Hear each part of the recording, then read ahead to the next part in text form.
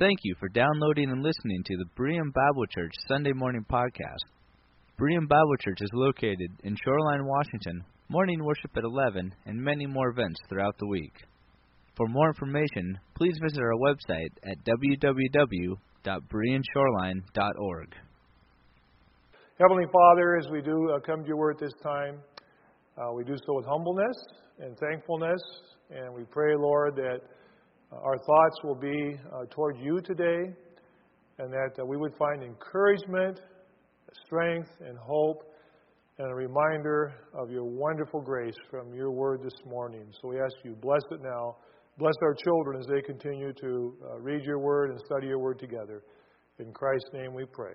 Amen. Now we're going to begin this morning at verse 11, but we're really just going to go through verse 14 today. So in Galatians chapter 6, in verse 11, we ended last week in verse 10, as we have opportunity, let us do good to all people, especially those who belong to the family of believers. And then as Paul comes toward the end of this epistle, and it ends a little differently than some of his other letters. We aren't going to have greetings from people with him. This has been a very important message, this letter we've looked at throughout our study, that, you know, the context is in the churches in Galatia, which is modern-day Turkey, this area of Galatia, that these churches, there was a struggle going on with these people.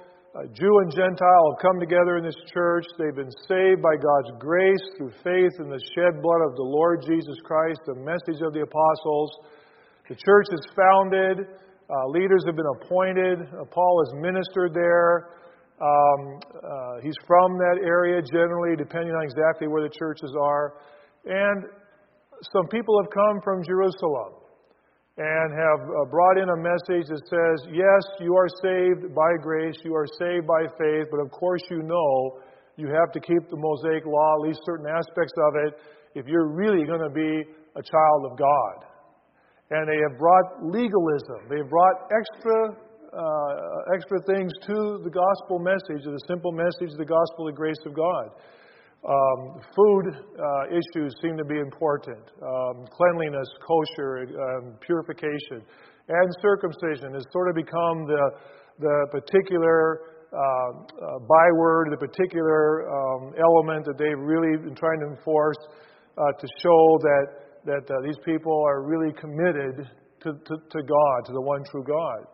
And so Paul has been fighting this in a sense in this letter, trying to explain and set the record straight that he says, I even had to confront Peter of all things. You know, the Apostle Peter was a spiritual man of God, tremendous leader. But Paul says, I even had to confront him at one point. We saw this where Peter was pulling back as these people came from Jerusalem and started to enforce these things and said, you got to be careful eating with these people, that these people over here aren't clean. They haven't washed according to the way we're supposed to. And Peter even pulled away from eating with those people. And Paul says, I confronted him to his face. I said, Peter, you can't do this. You can't put these demands on these Gentiles that we don't even hardly can keep. You can't do this. So it was a very serious issue. And as we come toward the end of this epistle, he's going to wrap this up, but also remind them how important this is. He begins in verse 11, see what large letters I use as I write to you with my own hand. Now, this, of course, just a comment on this. There's different theories and understanding. What does Paul mean here? The traditional kind of view is that it would be normal for somebody like the Apostle Paul to use a scribe or a secretary, basically, he would dictate to. These are Paul's words, and somebody would write them down, just like I take my words and my keyboard, writes them on the computer, okay? Or I could, back in the old days, Pastor Peterson had a dictaphone. In his car, he would dictate things, and then the secretaries would type them out and publish them or whatever, or take his notes. So it's more likely that Paul has been using some type of a scribe, but it would be common toward the end of a letter like this. It'd be like if you took an official document to have it legal and have it notarized and so on, and it's all typed up, and someone has typed it, the lawyers, typed it up, got it ready, stamped it, and then you sign it. It's your personal signature. This is kind of Paul's personal signature. So Paul takes the quill, and he's going to sign this letter with his own signature to verify these are his words. Now, why did he say, see which large letters I write to you? Now, one theory is that Paul had very poor eyesight. And that because of that, he wrote very large. Some think it's sort of like when you type something today and put it in bold and underline it and everything to emphasize. Some think it was his style of Hebrew writing that was larger. Whatever it was, the main point is he takes the quill, he's signing off. His last comments are in his hand. And here's what he says, verse 12. And I think he's probably still writing. Those who want to make a good impression outwardly are trying to compel you to be circumcised. The only reason they do this is to avoid being persecuted for the cross of Christ.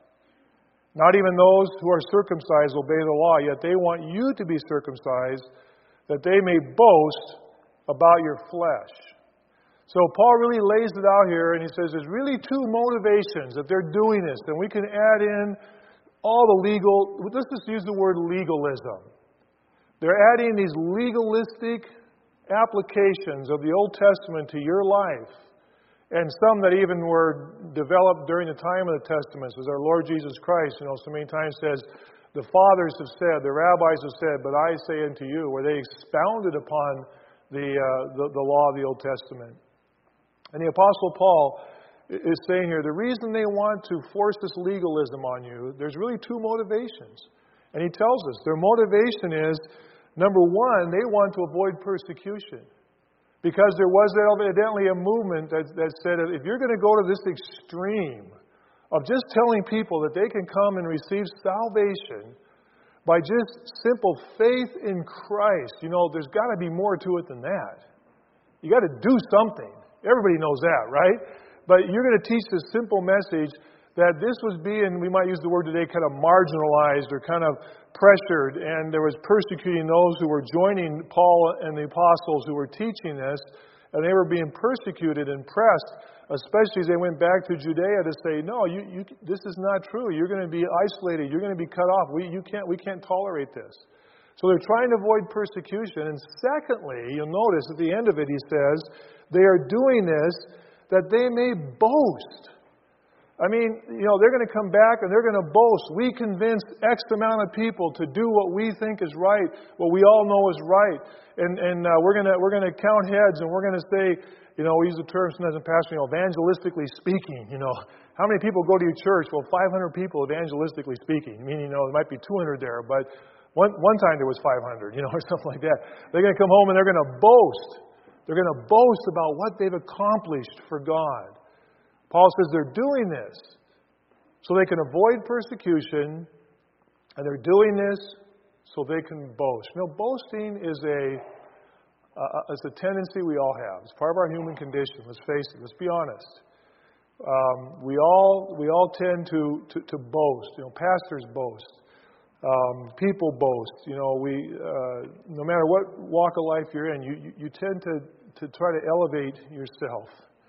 And Paul says they're just trying to boast. And then he comes to this verse 14. I want us to focus on today. Today's message, the next few minutes.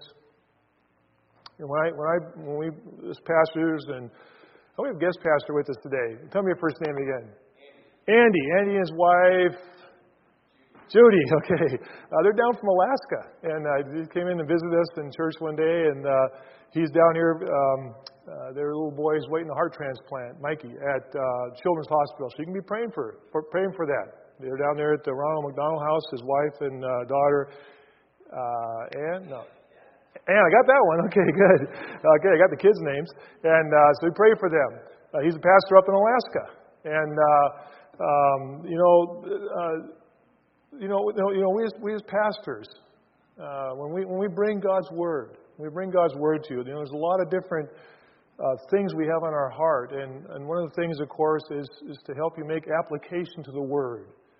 So you can go home and you leave this place and you leave with something that's going to be part of your life as you walk with God, and we try to do that. There are other times, sometimes we bring messages that are really here to affirm what we believe and just to remind ourselves of certain things that are in the Scriptures that are so important that we just need to be reminded. This is a reminder message today. You're going to have to do some of the work to apply it. This is a reminder message today. It's a reminder from a verse in Scripture that is at the absolute heart and soul of the Christian gospel. Galatians 6:14. I'll read from the NIV. Paul says they want to boast. They want to avoid persecution. But Paul says, may I never boast except in the cross of our Lord Jesus Christ, through which the world has been crucified to me and I to the world. You know, you're familiar with a lot of symbols. I'm going to put up, we have, here's some symbols. Just a variety of symbols. The Swedish flag is just a reminder that we use flags as symbols of our nation and our nationality. And maybe some of you here I know are Swedish, and maybe your parents came from Sweden, and even though you're not Swedish, but that would be an important symbol. The Star of David. There's interesting backgrounds of where it really came from, but when you see that, that symbolizes to you Judaism, the Jewish faith, the Jewish race, Judaism. The Red Cross is the international symbol of medical need and medical help. And it can be used in all sorts. You don't need a language. You don't need to understand a language to know when you see a plane or a ship or a car. That's what the eagle oftentimes is in our country has been used as a symbol of our history and our people, the freedom and the power and the might of the eagle, the bald eagle. You all know where the bald came from, right? It's not this. You guys know that, don't you? Do you know that? It's what? It's the Old English for balde, for white-headed. Did you know that? No. Eagles are bald. Kyle and I are bald. Eagles aren't bald. It's from the Old English. I'm right, aren't I, trainer? It's the Old English word for white. Okay, never mind. Anyway, presidential seal. The president comes and speaks. If the president were here speaking from a podium, there would be a seal on our podium today that indicates that's the president. That one over there, what's that over there? The black and white. Big Ben, which says what? England, London at the time. Okay, London. Yeah, it's a sort of a symbol for London. The hammer and sickle, Soviet Russia. Over here, the half moon, the crescent, and the star is the international sign for Islam. So, what's the symbol for Christianity? Yeah, now we know the fish is a symbol as well, but internationally and historically, the symbol of the cross has represented Christianity. The cross takes so many different forms. Some of you are wearing jewelry today. That is the cross. Up here in the Protestant tradition, we have a cross as a symbol in our churches. It's not a crucifix because the crucifix Christ is on the cross. The cross is empty, and this is the Protestant tradition to symbolize He is no longer there, He is risen. But so we have a cross up on top of our building. If you go out today, and if you're able to get far enough away and look back, you will see right up there's a cross on top of our building that Grandpa Larson and down at his shipyard that they built out of the metal down there. And actually, as I understand it, at least our original configuration with our skylights that used to leak so bad, that if you were to fly over our building and look down, you would see the cross this way here and that way there. So it's important in our church. The cross, cemeteries, churches, buildings, necklaces, the cross. The cross is the symbol for Christianity. You know what's interesting? When you consider this, I want to be careful how I say this because I don't want it to come out like I'm against having the cross as a symbol. That is not what I'm saying. I am all for having the cross up here in front of our church. I would be very disappointed if we took that cross down. But I do think it's worth us remembering when Paul says, "May I never boast except in the cross of our Lord Jesus Christ." That in the first century, in the Jewish, the Roman, the Greco-Roman world, the cross was a symbol of horror. It was a symbol of disgust. It was a symbol of repulsiveness. One of the commentators mentioned that in the Roman world, it would be common that Roman dignitaries and stuff would not even mention the word because it was so repulsive. As I thought about that, I thought, what would be a similar, so we could really understand and really grasp and appreciate the power of this, that the idea of how repulsive this was.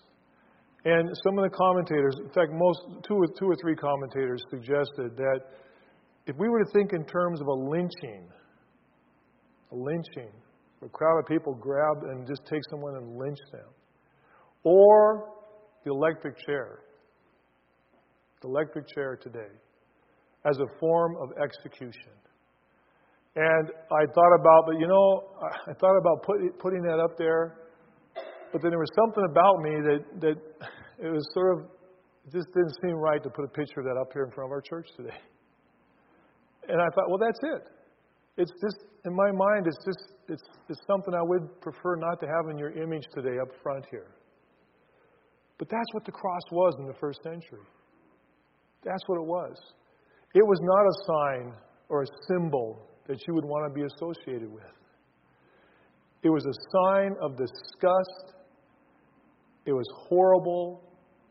And as the Old Testament said, cursed is everyone who is hung on the tree, which is what the cross eventually it was. Whether exactly it was, but it was wood from a tree. Cursed is everyone. It was reserved for the worst of criminals. It was reserved for those who absolutely were so disgusting. You think of the most disgusting, heinous acts that take place in our culture that really are revolting to you, that people do, that you think is worthy of death. That's what the cross was. That's what the cross was. And it's because of that it was so controversial.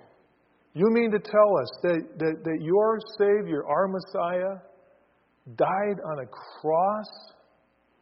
He died in this repulsive way? And the Apostle Paul says, yes.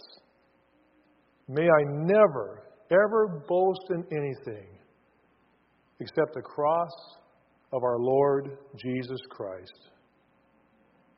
They can boast in getting you to do this and getting you to do that and chalking up the numbers and saying we did. But as for me, the only thing I ever want associated with my name and my ministry is the cross of Jesus Christ. And I'm here today, friends, to remind myself first as your pastor and to remind you that that's all we do today. It's worth being here together. To be reminded of the simple message of the gospel of the grace of God that was accomplished on the cross of Calvary. That Jesus Christ, fully God and fully human, without sin, died an excruciating, horrible, disgusting, repulsive, public execution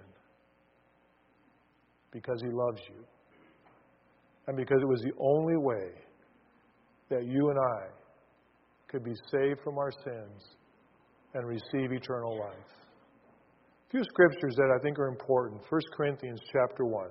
Just turn your Bibles back a few chapters to 1 Corinthians chapter 1.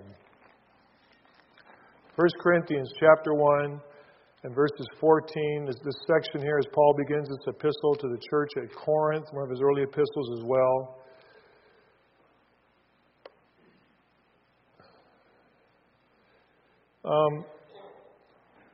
Verse 18. For the message of the cross is foolishness to those who are perishing. But to us who are being saved, it is the power. To us who are being saved, it is the power of God. For it is written, I will destroy the wisdom of the wise, the intelligence of the intelligent I will frustrate. Where is the wise man? Where is the scholar? Where is the philosopher? It has not God made foolish the wisdom of man. The Apostle Paul it goes on to say, in verse 22, Jews demand miraculous signs, Greek look for wisdom, but we preach Christ crucified. This is what he preached. We preach Christ crucified. A stumbling block. The word there is scandalous. So where do we get scandal from? It's scandalous to my fellow Jews. This is scandalous to preach the Messiah crucified. And to the Gentiles, to the nation, it's foolishness. It's ridiculous. It's foolish. But to those whom God has called, both Jews and Greeks, Christ, the power of God, the wisdom of God, for the foolishness of God is wiser than man's wisdom, and the weakness of God is stronger than man's strength. The cross of Jesus Christ, the message that somehow my sins could be transferred to someone hanging on a cross, and God could look at that execution and say, Jim, you are now forgiven, you are righteous, your sins have been transferred and paid for. Paul says it's a scandal. It's foolishness. It's ridiculous.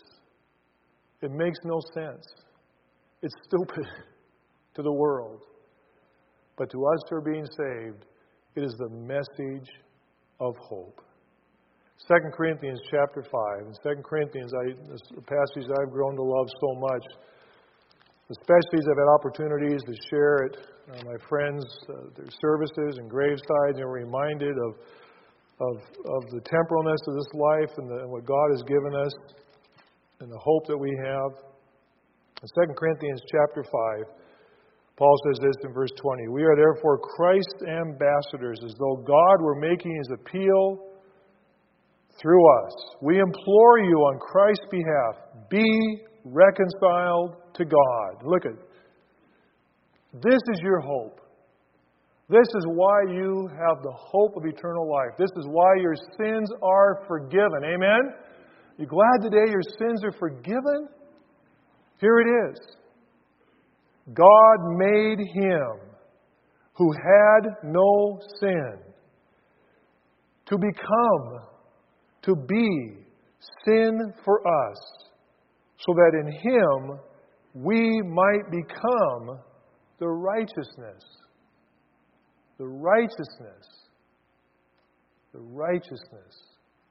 of God. If we were preaching on this sermon, this verse today, we could say this. We could title this "The Great Transfer." That when Christ died on the cross of Calvary, He actually became sin. Think of it. We're talking about God. We're talking about God. Became sin for you and for me. That in exchange, I might become, look at this, I didn't write this, this is what it says. That I might become the righteousness of God. How righteous is God? How righteous is God? And that was somehow transferred to me. Me, Jim Shamaria, born in Seattle, Washington, Swedish hospital, November 25th, 1952. No smarter, maybe dumber than the rest of you. I mean, why? Why? Because He loved me.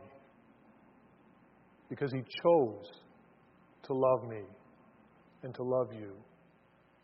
And friends, what happened on that cross to Calvary is we're going to gather on Good Friday. It's Good Friday. It's Black Friday, but it's Good Friday. And this year our choir is going to present a musical package, a musical ministry. And we're going to have communion.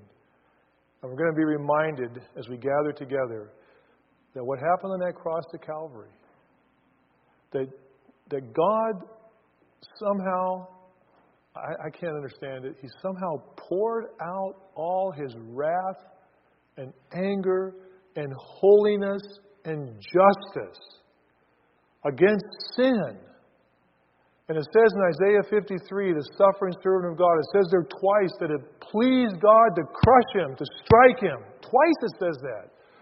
That while God turned his back on his Son, eternity, Father and Son, the Holy Spirit, eternal love and fellowship, that the Father had to turn his back, as it were, as Christ cried out, my God, why have you forsaken me? And on one hand, he turns his back, while on the other hand, he is striking him and punishing my sin on the cross of Calvary. So when it is finished, and the Lord says, it is finished, and he's placed in the grave, my salvation, my sins were paid for on the cross of Calvary. And he rose from the dead, victorious over the grave, victorious over sin, victorious over Satan. And the message went forth, that simple gospel message. Believe on the Lord Jesus Christ, and thou shalt be saved. You don't have to do anything. You don't have to go anywhere. You don't have to buy anything. You don't have to have a time of testing and trial. It is the gift of God. If you memorize this in the King James, say it with me. For God, come on, you can talk. For God so loved the world that he gave his only begotten Son, that whosoever believeth in him shall not perish, but shall have everlasting life. Do you believe that? Could it really be that simple? Could we really be so foolish that we would dare go around the world and into our neighborhoods, and into your place of work, and into your school, and into your community, and into your family, and we would dare preach such a simple message of salvation? But God forbid that I should boast, save in the cross of our Lord Jesus Christ. Philippians 2:8, he humbled himself. He became obedient even to the point of death on the cross. It's right that is the symbol of Christianity. And it's right that it's up there. And it's right that it's right if you may wear one to proclaim to be free, and that's right, that's fine. But just remember, in the first century, what it stood for. Because that's what God has done for us. And Paul says this. And this is a fascinating phrase. In the Greek New Testament, it's very short. It's very pithy. It's right to the point. Through which the world has been crucified to me, and I to it. I to the world, the cosmos. I to the world. I to the world. I want to close with this morning, friend. Like I mentioned, today's message is a message of reminder, if you will. It's a message of reminder of what God has done for us. It's also a message that we should not be afraid, and we should not be embarrassed to preach the simple gospel of Jesus Christ, death, burial, and resurrection as our salvation and our hope. You should not be embarrassed of that. It may not be popular. It may be laughed at. It may be scorned. But it doesn't matter. It wasn't your idea. It's God's. And Paul says it's because of this. And I want you to think about this as we leave this morning. What does this mean? That the world has been crucified to me. Cosmos. The world has been crucified to me, and I've been crucified to the world.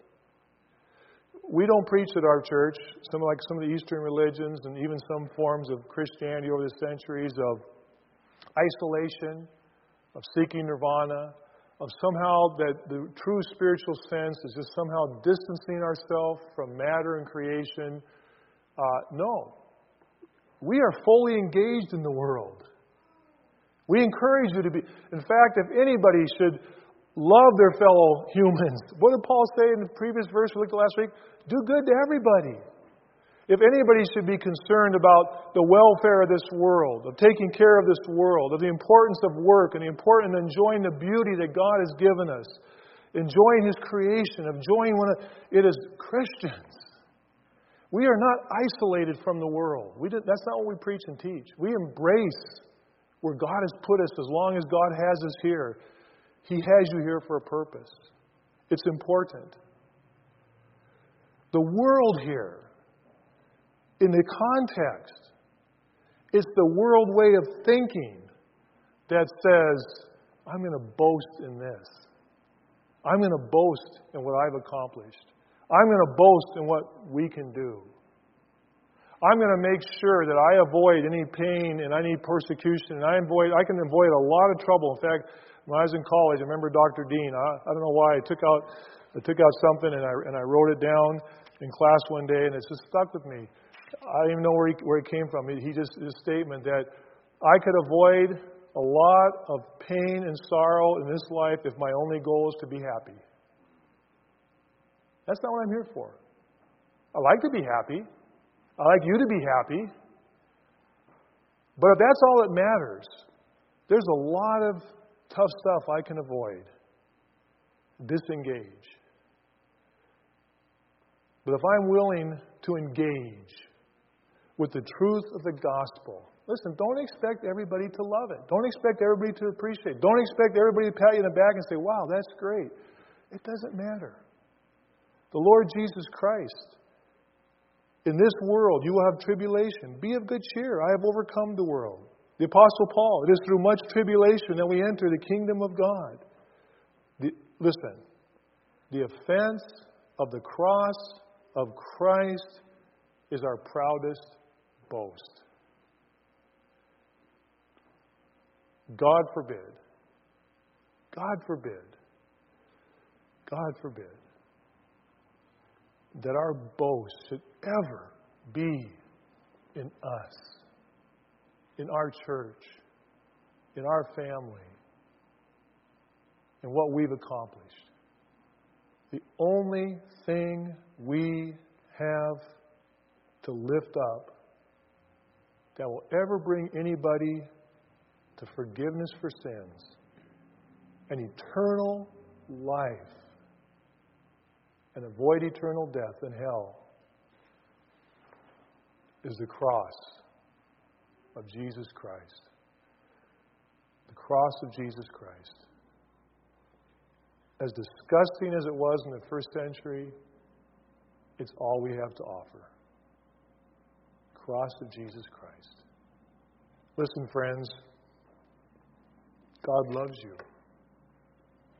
As we close and sing our final song, I really don't want anybody to leave here today.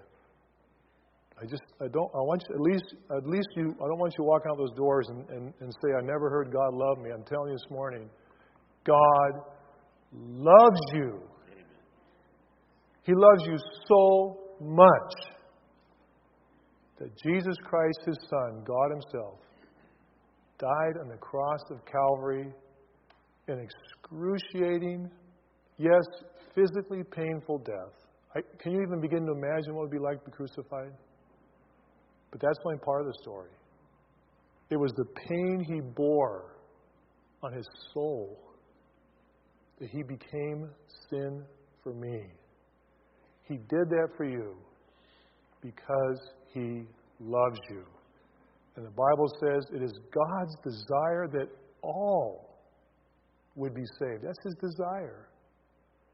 I don't want you to leave this place today without at least considering and having the opportunity. And I give you the opportunity today. Why not? Why not?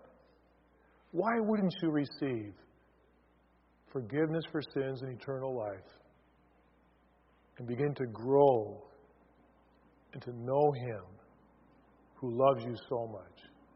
As we close the service, you can do that right where you are. You're not doing anything for me. You're not doing anything for this church. It's between you and God. And you can simply say to God, yes, I acknowledge that I am a sinner. And I know I can't save myself. And I, in humbleness, receive Christ's payment for my sin. and believe He died for me and receive Him as your Savior? Yes. Yes. It's simple. But it was costly. It's because He loves you. Ellen, come and lead us in our closing song. His name is wonderful. Earlier I passed the microphone to a few of you to share your life verse, and I'm confident today. I could pass the microphone up and down the rows. And I'm confident there's not one person here who would say, I regret having asked Christ into my life to be my Savior. I've never yet seen it happen. I ask you again today, friends, we leave this service, and I'm going to ask you to bow your heads, and we're going to close our eyes, and we're going to pray together as we leave this place and leave our time of worship together. And I just want to give you a minute of just quietness. I'm not asking you to do anything for me, but I am asking you, would you please consider how much God loves you and what Jesus did on the cross at Calvary. And when you accept through simple faith Christ's payment for your sins and receive the righteousness of God.